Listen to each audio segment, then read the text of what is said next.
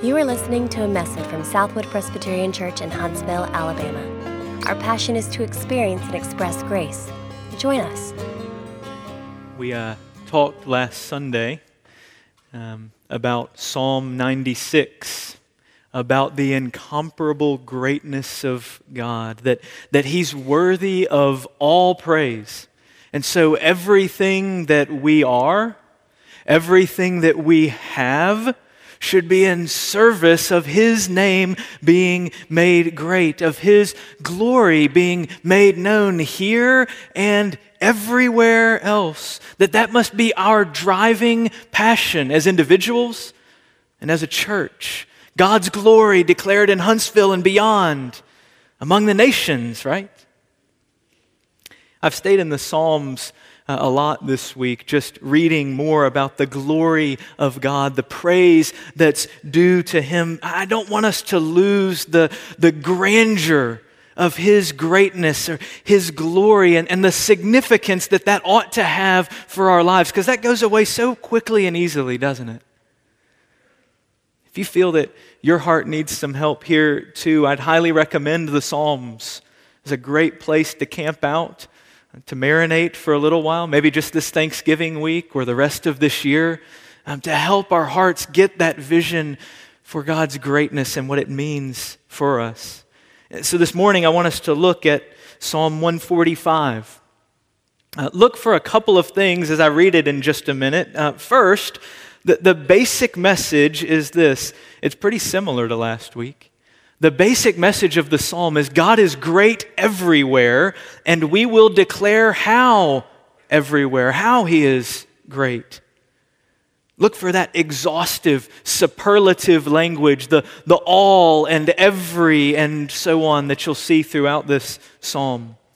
And then the second thing, in the midst of all of that, look for one particular way that God is designed for His glory to be declared everywhere. As I've read this week, I've seen it over and over and over this particular way. You'll notice it in verses 4 through 7 as we read, and we're going to focus our attention there. You know, last week I really didn't give you any particulars on how it would shape our lives, how they'd be different if we were going to be about the glory of God here and everywhere. I mean, except maybe go to India, but you're not all going to India, at least not today.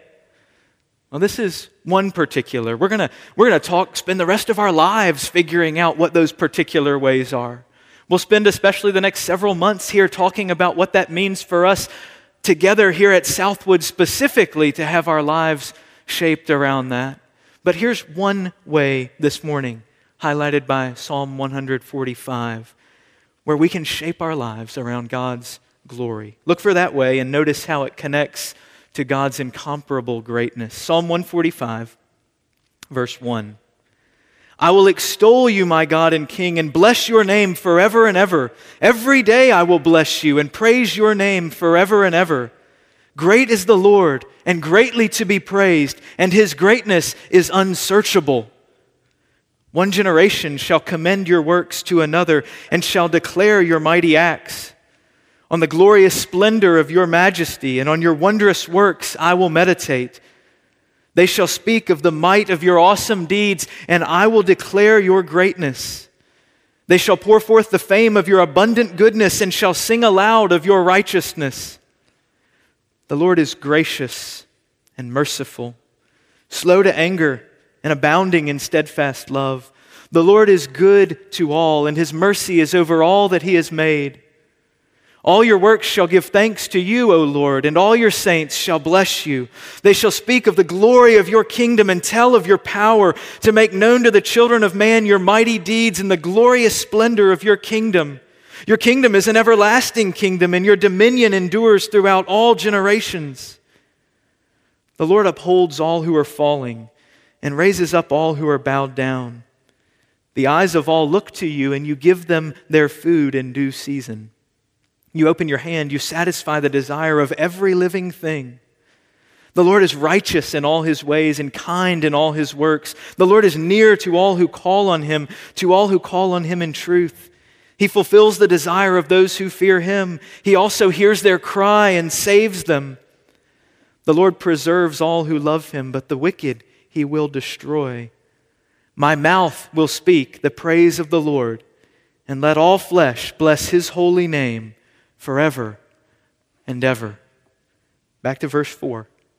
One generation shall commend your works to another and shall declare your mighty acts. On the glorious splendor of your majesty and on your wondrous works I will meditate. They shall speak of the might of your awesome deeds, and I will declare your greatness. They shall pour forth the fame of your abundant goodness and shall sing aloud of your righteousness. Let's pray and we'll look at this psalm together. Father, we have acknowledged your greatness. Might we know it more? Might we experience it more? And might you, by your Spirit, come and do what needs to be done in our hearts for that to impact us as it ought. Change us, we pray, by your Spirit. In Jesus' name, amen. Shortly after Christy and I got married, we spent 4 months together in Scotland while I was finishing up undergrad work. We stayed while we were there in Glasgow with a pastor and his wife. And so because we were there with them, we went to church with them. They had a car. We didn't. Every time the doors were open, we were there, Govan Hill Free Church of Scotland. When we became a part of that church as 24-year-old and 22-year-old, the average age of that congregation dropped drastically. Almost all the members of that 25 or 30-person church were over the age of 70. Many of them older than that. And we were there 3-4 times a week for 4 months. We didn't know when we got there, but this congregation was going to be such a huge blessing to us through our time there, and also have a huge impact on us, on what church meant to us, even before we went to seminary to prepare for ministry in the church. You see, this traditional Scottish church found themselves in the midst of a community that became almost overnight mostly Muslim, immigrants, refugees, what they called asylum seekers in Scotland. So an older, traditional Scottish church in an even older and more traditional Scottish church building that had been there for a long time, all of a sudden finds itself in a new world, surrounded by different people. And I think many such congregations in that situation would have turned inward. They would have cared for each other and in a few years died off. I would have understood if they had. But instead, the folks at Govan Hill determined that they would share the good news of Jesus with their new neighbors. They began hosting ESL classes for the community, working with those asylum seekers on their many legal issues before them, having some multicultural, multilingual worship services in their very traditional building. Their heart was to see God's glory declared everywhere and to every nation. And having some different people around them wasn't going to dampen their passion for that one bit. They refused to back down from that. In fact, they found that as they did that, their passion for Christ and His kingdom was inflamed by the youthful zeal of young Muslim moms and toddlers who came every week to meet with their much older Presbyterian playmates at a moms and toddlers group. It gave them energy and zeal for the kingdom. Their church didn't always feel the same way that it used to, say 30 years before. But they fervently followed the mission of Jesus no matter the cost, and they found that cost and those changes were well worth the sacrifice for them. There are many things to consider about the community in which God has placed Southwood. The people who live in our neighborhoods, the people that we work with and play with and share life with. But this morning I want to consider one particular aspect of it that was true for them in that church, and that is different generations, young and old, together in one family. It's one of my very favorite things about Southwood since we came here 10 years ago. And it's one of our greatest kingdom opportunities when we talk about seeing God's glory declared everywhere. Having a mixture of generations together in one family, genuinely loving each other. I loved being in a small group for years here with people 2 and even 3 times my age. I love how many of you have been asking me in the last couple of weeks about Jenny Doss. How is she? Where is she? She's always here. How come I don't see her? Because she's too weak to come to worship the last several weeks. I love talking with Ivy Barber last week on the phone. Ivy, as you know, is 91 years young, and for most of those 91 years has come to church every Sunday.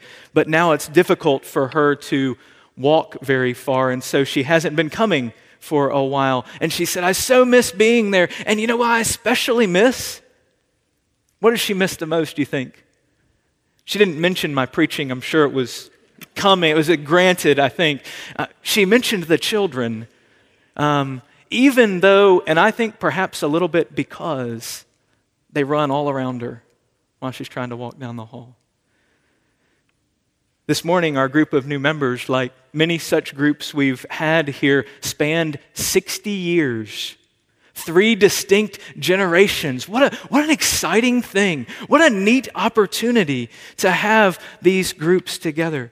Southwood, this is one place where God has clearly called us to declare His glory among the nations, yes, and across the generations. We have a privilege and an opportunity that many don't have.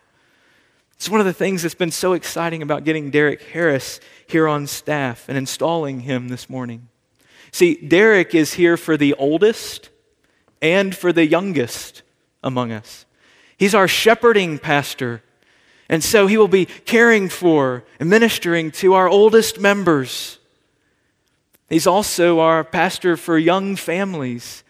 And so he's going to be working with the youngest among us, and especially with their parents, equipping them for how to shepherd their children and their families as they grow. See, that's what Psalm 145 lays out for the pattern for God's glory to spread everywhere. It's verse 4, one generation shall commend your works to another.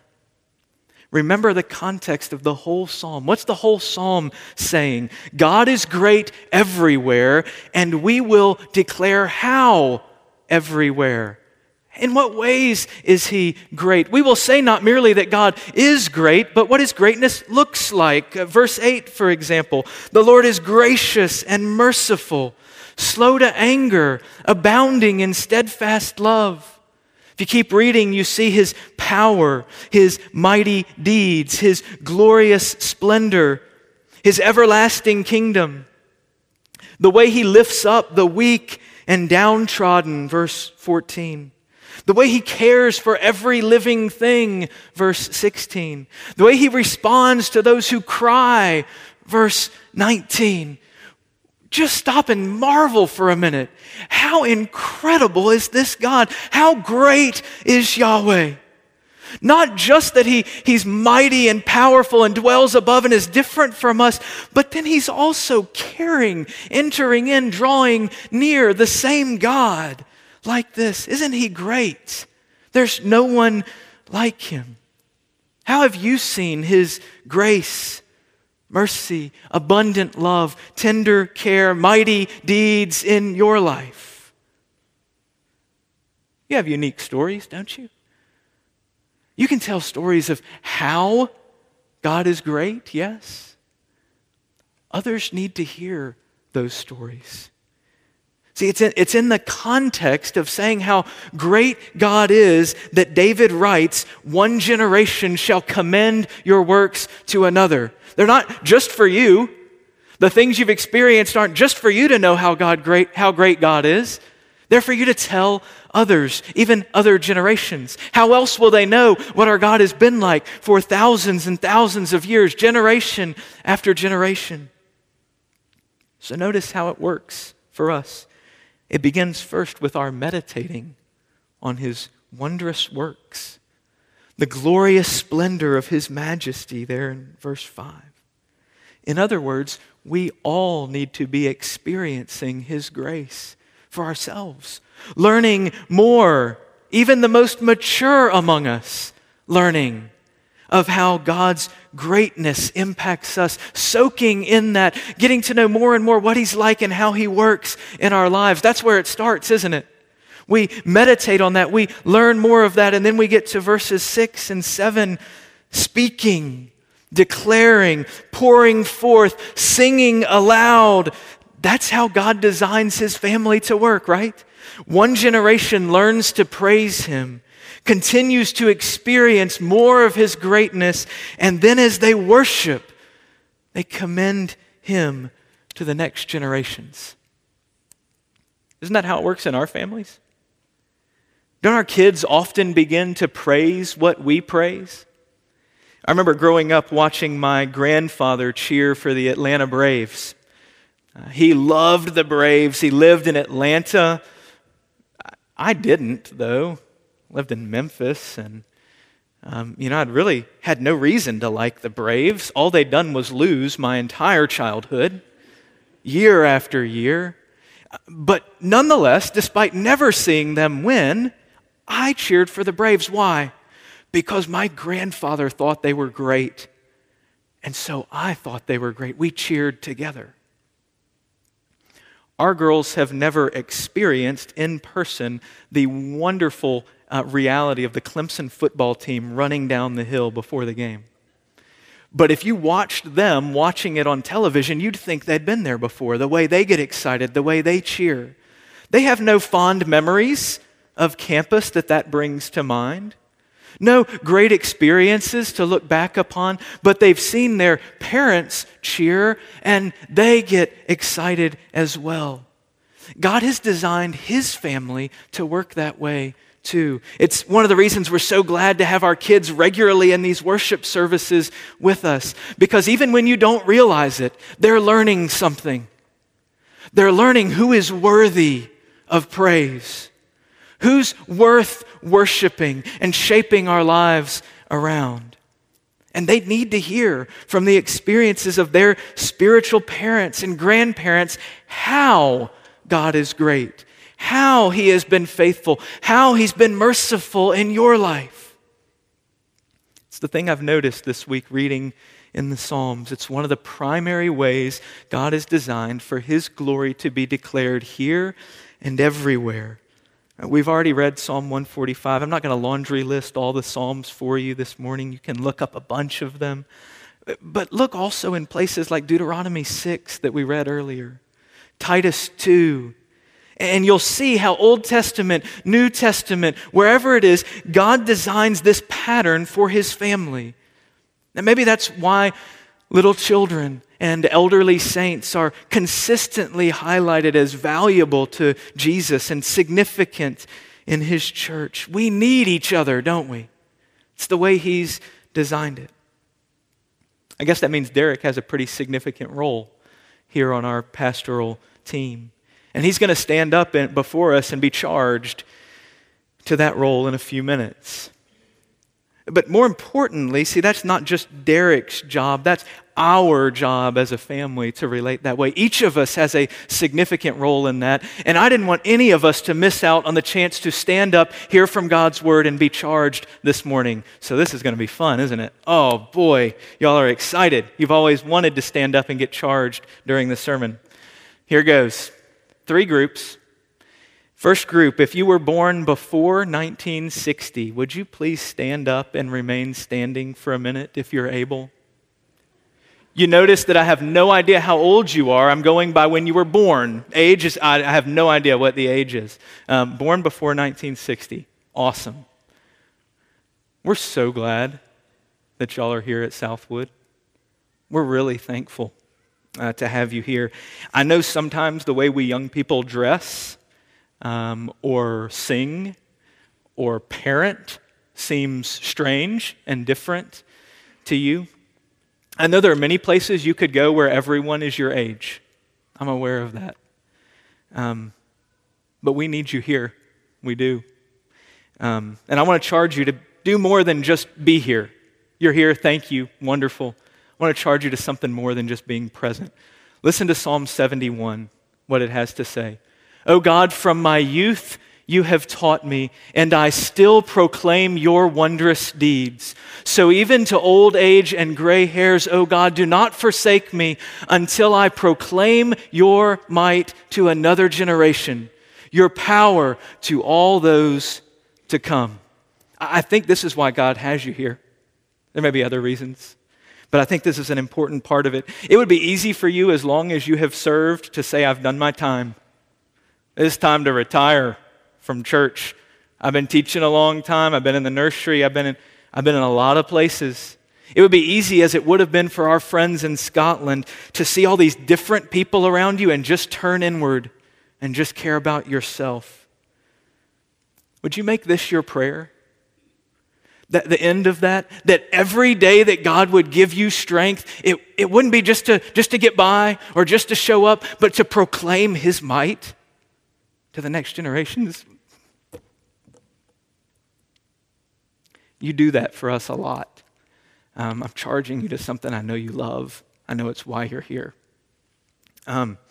Please pray for that. Think of someone right now that needs to hear about this great God from you. You can pick me if you can't think of anybody else. If you don't know where to start, I've actually got a specific opportunity. We need your help. You can help with the youth, children's ministry, but we really need your help in the nursery right now. If you look at the front of your bulletin towards the bottom of the announcements, it says cross-generational opportunities. And there's an opportunity there, an email address that you can send and say, I want to take a turn in the nursery rotation. And one of the beautiful things about that is you can not only talk to the kids, but as a parent, I can tell you when I walk down to pick up my child and you're rocking them in the chair, I want to talk to you because I see how you love my child. So there's a great place if you don't have another place to start. But would you think of some way during the next few weeks, during this holiday season, that you could do that? We would love that. Thank you. You may be seated. If you are under the age of 13 or live with someone under the age of 13 in your home, would you please stand and remain standing for just a minute? Under the age of 13 or live with someone under the age of 13 in your home. I knew you were there. There you go. Isn't that exciting? Those of you who were just standing up a minute ago, isn't this exciting? I know it's part of why you're here. There are a lot of y'all. Listen to Psalm 78 for a second. We will not hide these things about God from their children, but tell to the coming generation the glorious deeds of the Lord and His might and the wonders that He has done. He established a testimony in Jacob and appointed a law in Israel, which He commanded our fathers to teach their children, that the next generation might know them, the children yet unborn. Some of those out there, I know there are. You're keeping it secret. And arise and tell them to their children, so that they should set their hope in God. What's it going to take for us to have our hope in God? Well, one of the things is that we have to listen to the ones who were standing up before you.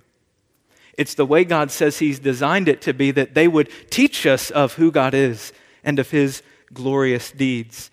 Proverbs says wisdom is with the aged, and we in our pride forget that too often, don't we?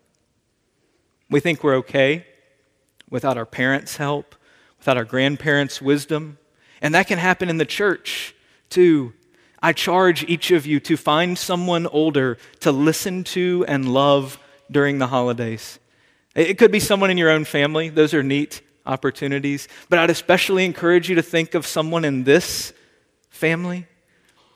The deacons would love to help connect you with one of our widows or older couples in the church, and they would love to be with you and to share with you during this holiday season. That same place in the bulletin, there's an email address for you, so you can sign up right now during the rest of the service or this week.